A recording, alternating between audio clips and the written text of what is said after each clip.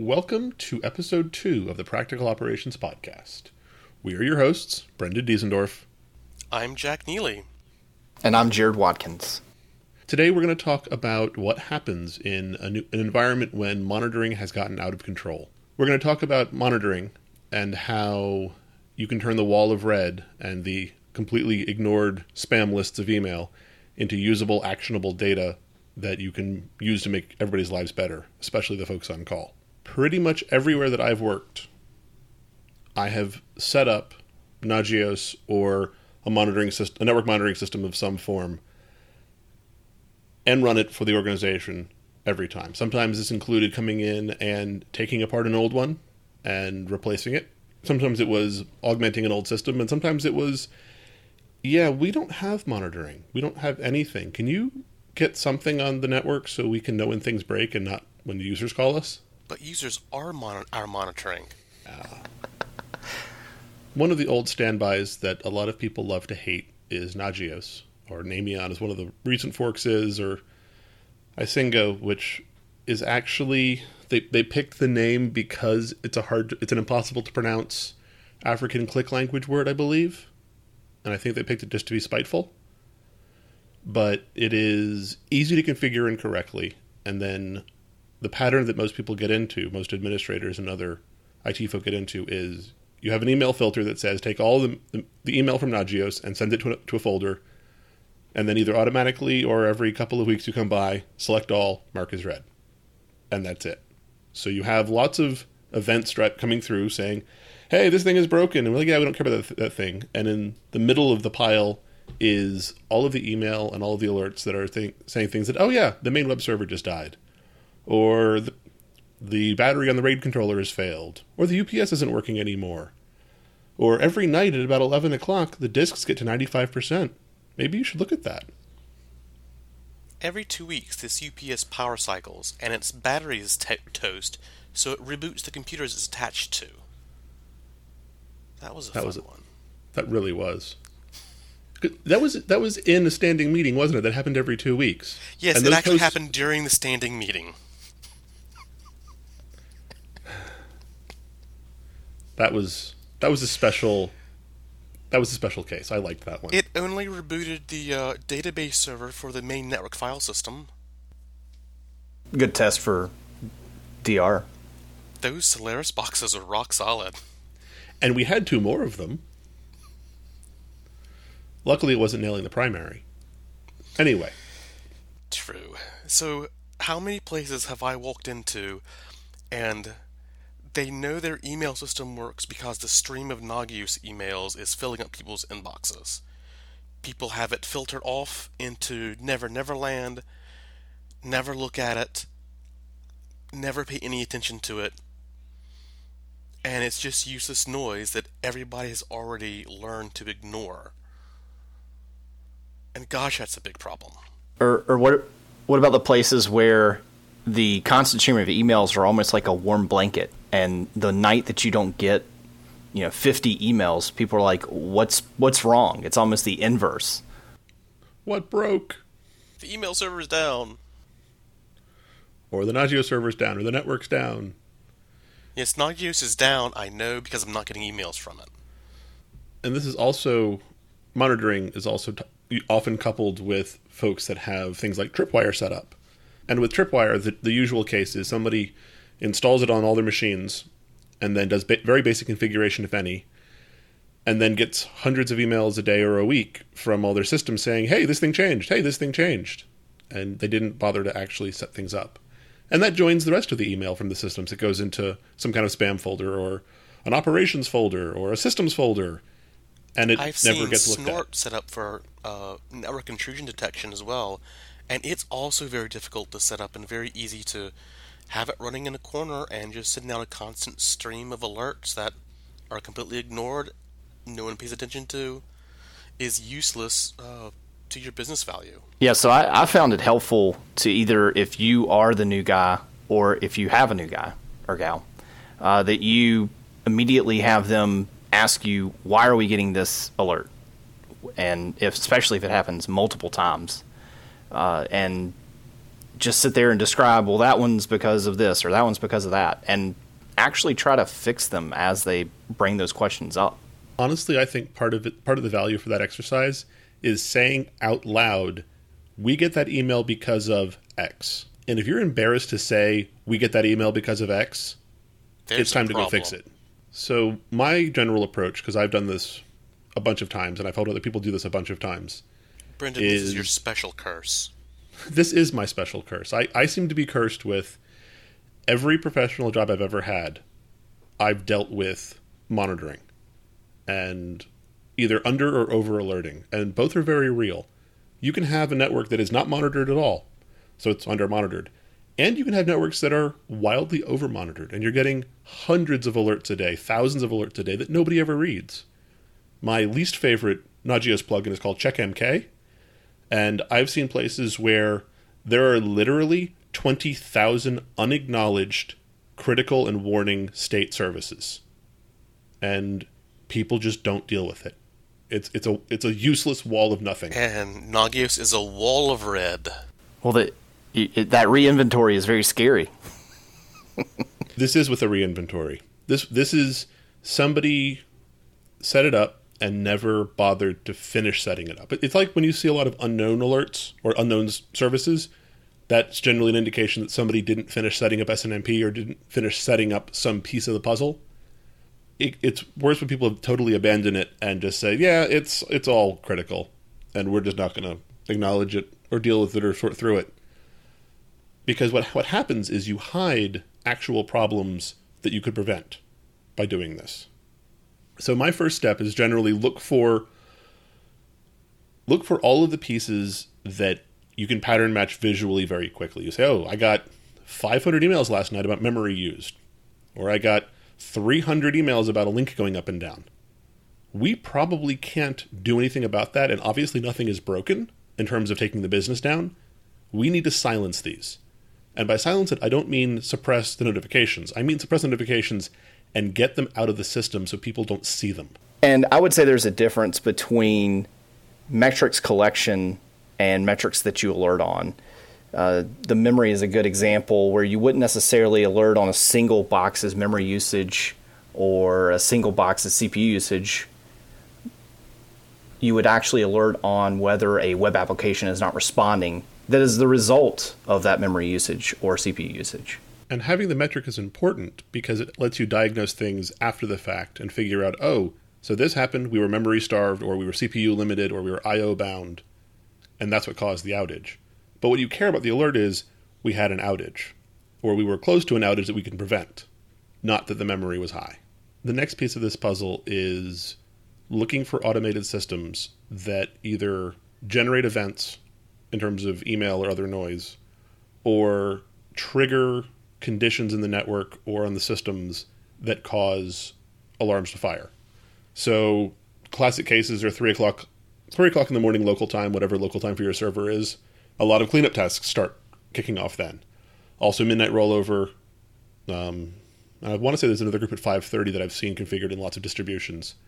So you'll have a lot of system events that kick off for disk cleaning or backups or replication tasks, and that will cause latency to spike. That will cause CPU to go up. That will cause other things to happen and have knock-on effects that take out other services or make them temporarily unavailable. And there's nothing worse than paging an administrator at 3 o'clock in the morning every night for 2 weeks. Because what happens is they stop listening to their pages. And then when something actually breaks, game over. So pager fatigue is, I think, 2 or 3 pages a day. And if your on-call gets more than that, he's most likely to start ignoring the pager. Yeah. And that's really key for to understand why you design your monitoring and alerting systems. And this is not to say that 2 or 3 pages a day when things are bad, or even 10 pages a day when things are really bad. But if on average you're getting more than 2 or 3 pages a day, yeah, that's a cause for concern. And Brendan, you touched on some of my favorite topics of cron jobs and jobs that kick off at random hours of the night, do something to the system, and usually generate output in form of email, and that usually gets forwarded to a root email list of some variety, which no doubt your operations folks call the root spam list. And that's really one of my pet peeves. So many people don't use a simple cron wrapper to wrap their cron jobs. A simple tool, and there's lots of them out on the internet you can find, that wrap your cron job, look at standard in and standard out, try to attempt to see if the job failed. And if the job failed, it sends email about the failure and what the outputs were. If the job was successful, it might log the outputs to disk or put them in a safe place where they can be recovered at some point later in time. But there's no sense to fill up anyone's inbox with useless cron messages. And going through the nightly root spam and finding the causes of some of those things, which actually ends up very closely tied to noise in your Nagios server as well, and finding out the root causes of those things and getting those taken care of are really much more important than a lot of people believe they are. A couple of jobs ago, one of the senior administrators was the god of email, for lack of a better term. And one of the things he was very vigilant about was if you started bombarding lists with crappy email, even if they weren't his lists, he would put a stop to it. He would find you and hunt you down and teach you the error of your ways, because he was in control of email and he wanted to make sure that the service stayed usable and readable by everybody. And there were situations where, of course, badly configured servers or groups of servers or labs of computers would send out thousands, tens and hundreds of thousands of email, and he would have to be able to deal with it and stop it and massage it. But also he wanted the purity and the cleanliness of having a usable system. So he'd let you slide a day, maybe, or two with spam, and then he'd start coming down on you and say, hey, look, you got to clean this up. This is not acceptable, and if you're not reading it, don't send it. And said email god really taught me that the email lists that your email-based alerts go to, or your root spam, if I can use that horrible quote one more time, go to, those really shouldn't be filtered. You should get to the point where those actually go to your inbox so you see them the first thing they come in. And if they're too much traffic that you can handle directly in your inbox and be able to keep an eye on, then you've got work and cleanup to do. Yeah, I consider a successful level of systems emails is probably about 5% of your hosts send you one email every night. So if you have 1,000 machines, you get 50 emails. That's reasonable. That's a little high, but it's reasonable. You can go through that in 5 or 10 minutes and kind of see what happened and make sure that nothing was going on. Now, if it's the same host and the same emails every night, that's a different story. But the email serves a purpose. It lets you know the state of the job, or something failed or exceptioned or happened out of ordinary, and you have to look at it and deal with it, and that's fine. But it can't be the same thing all the time. Oh, and speaking about email or about alerts, I think it's really important to think about what happens when, especially if you're not in the cloud and you're on local iron, how alerts are getting out if your internet is down, especially using either SMS modem or use some sort of third-party tool to, one, send the alerts, and then two, also have some sort of dead man switch to alert you if it hasn't gotten a ping or notice that, or heartbeat that your infrastructure is still up. There are two classic ways to handle that. The first is having an external service monitoring your external services. So you have Pingdom or one of the other providers, and you give them a fair pile of money to pay for their uptime and their nines. And they will alert you and call your people when your website goes down or when their special port to get to your monitoring stack goes down. The other way is either have a secondary internet link in your data center if you're running your own stuff. So if one link goes down, you still have the other, because the chances of them both coming down at the same time are very, very low. Or having an out-of-band communication system entirely. A couple of jobs ago, I set up serial RS-232 GSM modems on two of the Nagios hosts. So even if we had a total systems failure for the network, if regional went down, as long as the cell towers were still online, and the buildings were far enough apart that the cell towers would be on there'd actually be different cell towers, we would still get alerts about things. So you do also need to realize that there is a bridge too far when it comes to this stuff, and there are diminishing returns. So you don't hire Pingdom to check your stuff and then hire somebody to check Pingdom, because you're throwing away money at that point. So once you've sorted out all of the large categories of repetitive stuff, log rotate is my favorite currently. Log rotate failed to back up the stuff because the permissions on these files were wrong, or this directory didn't exist, and whatever.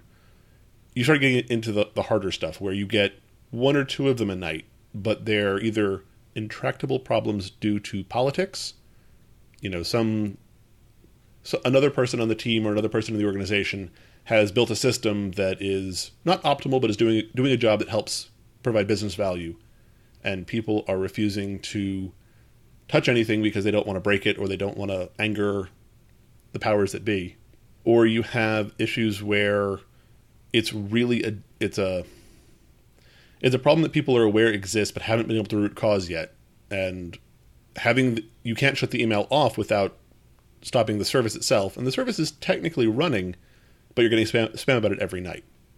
And those do build up, and they accumulate, and they're a very real sign of an issue. So I definitely wanted to ask what you guys' experience were in finding people resources to work on Nagios, to track down the things that are read that really shouldn't be, to clean up the root spam email and make it humanly parsable and a value to your company. Those things get out of control so quickly, and it does take work to get those back under control and working well. But once they are, usually they're very useful and very easy to keep that way. But it's getting them that way in the first place that can be very time consuming. Yeah, I think the organization has to make it a priority, either naturally, like someone says, hey, we need to make this a priority, or when you have a major outage that you didn't catch, even though you have tons of alerts, you miss something, and someone's like, okay, we really need to reevaluate something here and actually go through and start fixing a lot of broken alerts or any alerts. Having been that guy who starts the process several times in my career of, okay, guys, we're having a conversation with the rest of the ops team about what we're going to do with all of the cruft, or do we really need this? I find one of the best things to do is get a list of the people who are responsible for services and get a list of the alerts and correlate the two and start bugging each of them individually and say, hey, this alert's going off. What is this? And often there'll be enough personal shame and embarrassment that people are like, I'm sorry, I should have had that one taken care of, that you can make pretty good progress on the bulk of them relatively quickly. And once you start making progress, I find that most of the people who suffer with on-call dive right in to help you. They will make time in their schedules to help you out and to make things less bad for you because it's helping them directly. The number of folks I've worked with who are having trouble sleeping because of either alerts or fatigue of alerts and worrying they're missing an alert or whatever, when they see that you're starting to make actual progress, they will find ways to make your life better and to free you up on other projects and to get you out of other meetings so you can get back to making their life less miserable at night. One other point to bring up from an earlier conversation about cron jobs that I forgot to mention. One of the things about cron jobs that's important with wrappers is having the cron job lock against itself running. So if you have a 5-minute job and it's running right now, if it's running long for some reason because of timeouts or because of other unexpected events, have it not run the next one. Have it wait until the first one is finished, and then at the next 5-minute interval or whatever the interval is in cron, it kicks off and says, okay, well, I'm free to run because the lock file is not there. And a good cron job wrapper will also allow you to add in splay, so you update all your machines at 3:30 in the morning, but your machines have a sort of random offset so they don't completely melt down your update server all at the exact same time. Really icing on the cake here is figuring out you run a job that interacts with, say, an AWS resource, your route AWS is down, you're probably going to get several emails or several job failures because of that one specific problem. The icing on the cake here is being able to recognize that in a in a scriptural fashion and send one alert, send one email that I had this problem with an AWS resource, and get your sysadmin's attention without filling up his inbox. This brings us to what you do after you've gotten the bleeding stopped. And you say, okay, we've pulled the CPU alert out, and we pulled the memory alert out, and we pulled the network interface error alert out because they're not helping us. But we want to keep track of the load in the database servers somehow. Well, you don't know which database server is going to be master at the moment, or which web server is handling whichever client. So you start looking into, how do I monitor a tier of systems? How do I say, I want to look at all of the web servers, and as long as 9 of the 10 are within a certain load average, hey, we're fine. Don't alert. When more of them go off, send one alert. Don't send 50. And that says, hey, the web server tier is having high CPU load, because that's something that an administrator can look at and go, okay, this isn't a one-off. This isn't a single system or two systems that are having a problem. It's a whole group of machines. It's probably going to affect service availability relatively soon. So that's an appropriate alert for a CPU or a memory or a load kind of thing. Which is really something that Nagios does very poorly, unfortunately. Yeah. So I know that we share some experience working with a monitoring project called Prometheus that is much more in that namespace. I've written some craziness, try to get that information out of Graphite and pipe that through Nagios, which works to some degree. Yeah, Prometheus approaches the monitoring problem from the metric standpoint. So everything is a metric you scrape off of a box or a process or a service or whatever. And you build correlations and data from that, and then you build alerts that trigger off of those correlations. So you say, if a host has been down for more than 5 minutes in this group of servers, send an alert. If any server has a standard deviation of load that is more than 2 standard deviations outside of the rest of the servers, send an alert about that server. Those kinds of things, because you can then get interesting and fine-grained metrics about services and tiers of services rather than just, oh, memory on this host is bad. Yeah, and you really start moving towards event-based monitoring, which is something Nagios really doesn't do at all. And another popular tool that is an event processing engine is Rayman, and that along with Prometheus is something that handles those types of instances very well compared to something like Nagios. I've not looked at Rayman or whatever it is very much. How is it different from Prometheus? To be honest, I think the biggest difference is that it doesn't attempt to have any form of storage. It's really just an event processing engine, and that's it. So you would need to either pipe the events that are coming into something else, like Graphite or InfluxDB or some other storage engine, or split the stream higher up the chain. Whatever's sending the metrics sends it both to Graphite and to Rayman, and then Rayman just works on the events and sends out an appropriate alert or triggers some other event.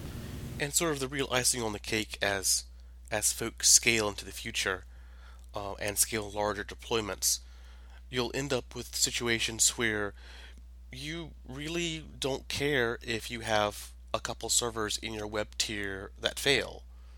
You'll have systems that handle the failure, know that node isn't healthy, no longer route traffic to it, and that's not a pageable or really actionable alert as far as your on-call folks are concerned. And you end up looking at if this percentage of web tier machines based on my incoming traffic, if that percentage doesn't match based from a Prometheus or your metric monitoring system, then you actually have an actionable alert that's worth waking somebody up in the middle of the night rather than waking people up needlessly. I've been in organizations that had 2 or 3 service checks per server. And I've been at organizations that had 60 per server.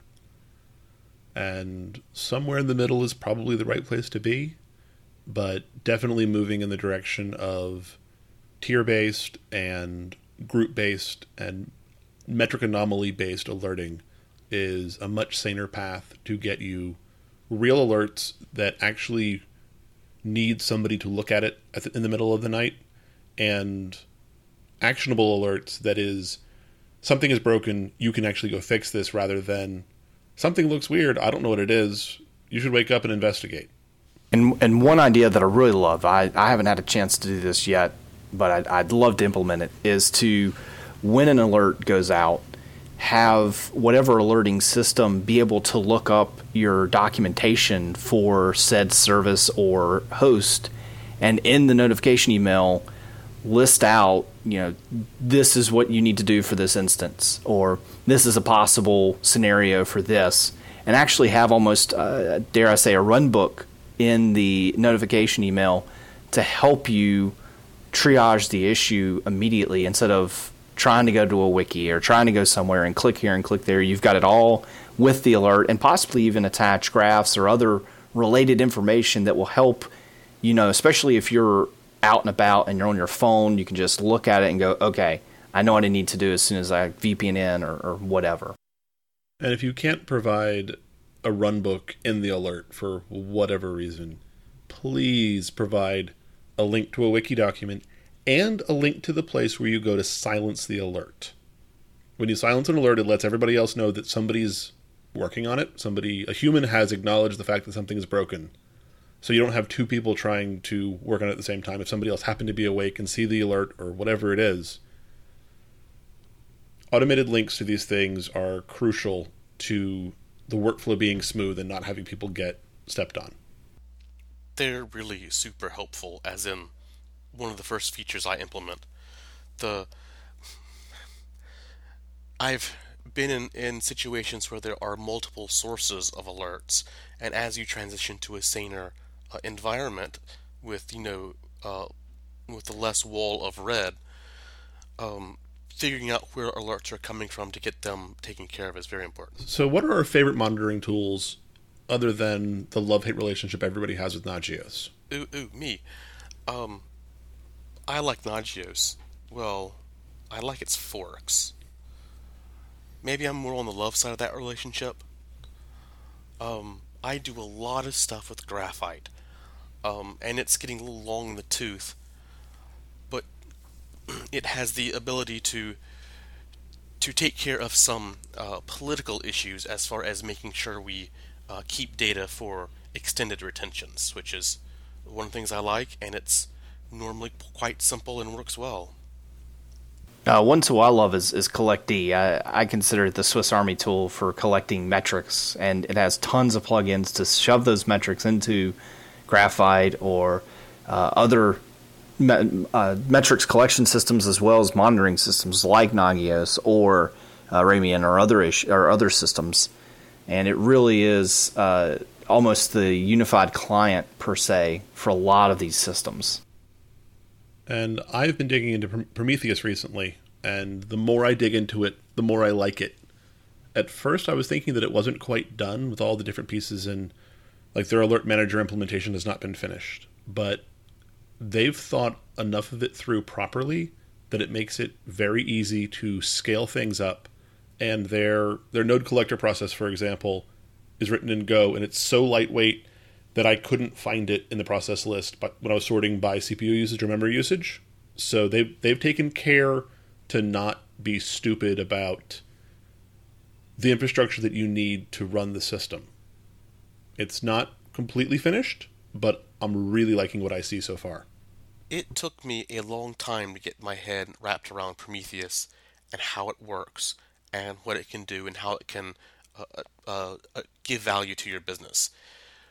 But it's so well worth the study and figuring out how it actually works, because it can really turn your monitoring world into something that's much more smoother, gives you so much more data and insight into your equipment and what's actually going on the ground. It's really, the more I work with it, the more impressed I've been with it. And I was very much in the camp of not thinking this tool is finished, seeing a lot of places where it doesn't seem to actually fit or work well for large-scale environments. but actually that's completely not the case. It's a pretty solid tool. And if you're a Java shop, they have a JMX exporter, so you can do whitelisting and blacklisting of JMX objects very easily and scrape them automatically into the system from which you can correlate against other things. It's pretty slick. I think that about wraps up the initial episode about monitoring. How you handle the wall of red that you walk into in a lot of places. You stop the bleeding by normalizing and gathering together the different alerts that are firing and trying to make sense of the chaos. And once you have that, you can start moving into actually creating alerts based on things that people need to wake up for. It's so worth the time. It can be a pain, but you'll thank yourself later. That's it for this week. I've been Brendan Diesendorf. I'm Jack Neely. And I'm Jared Watkins. See you next week.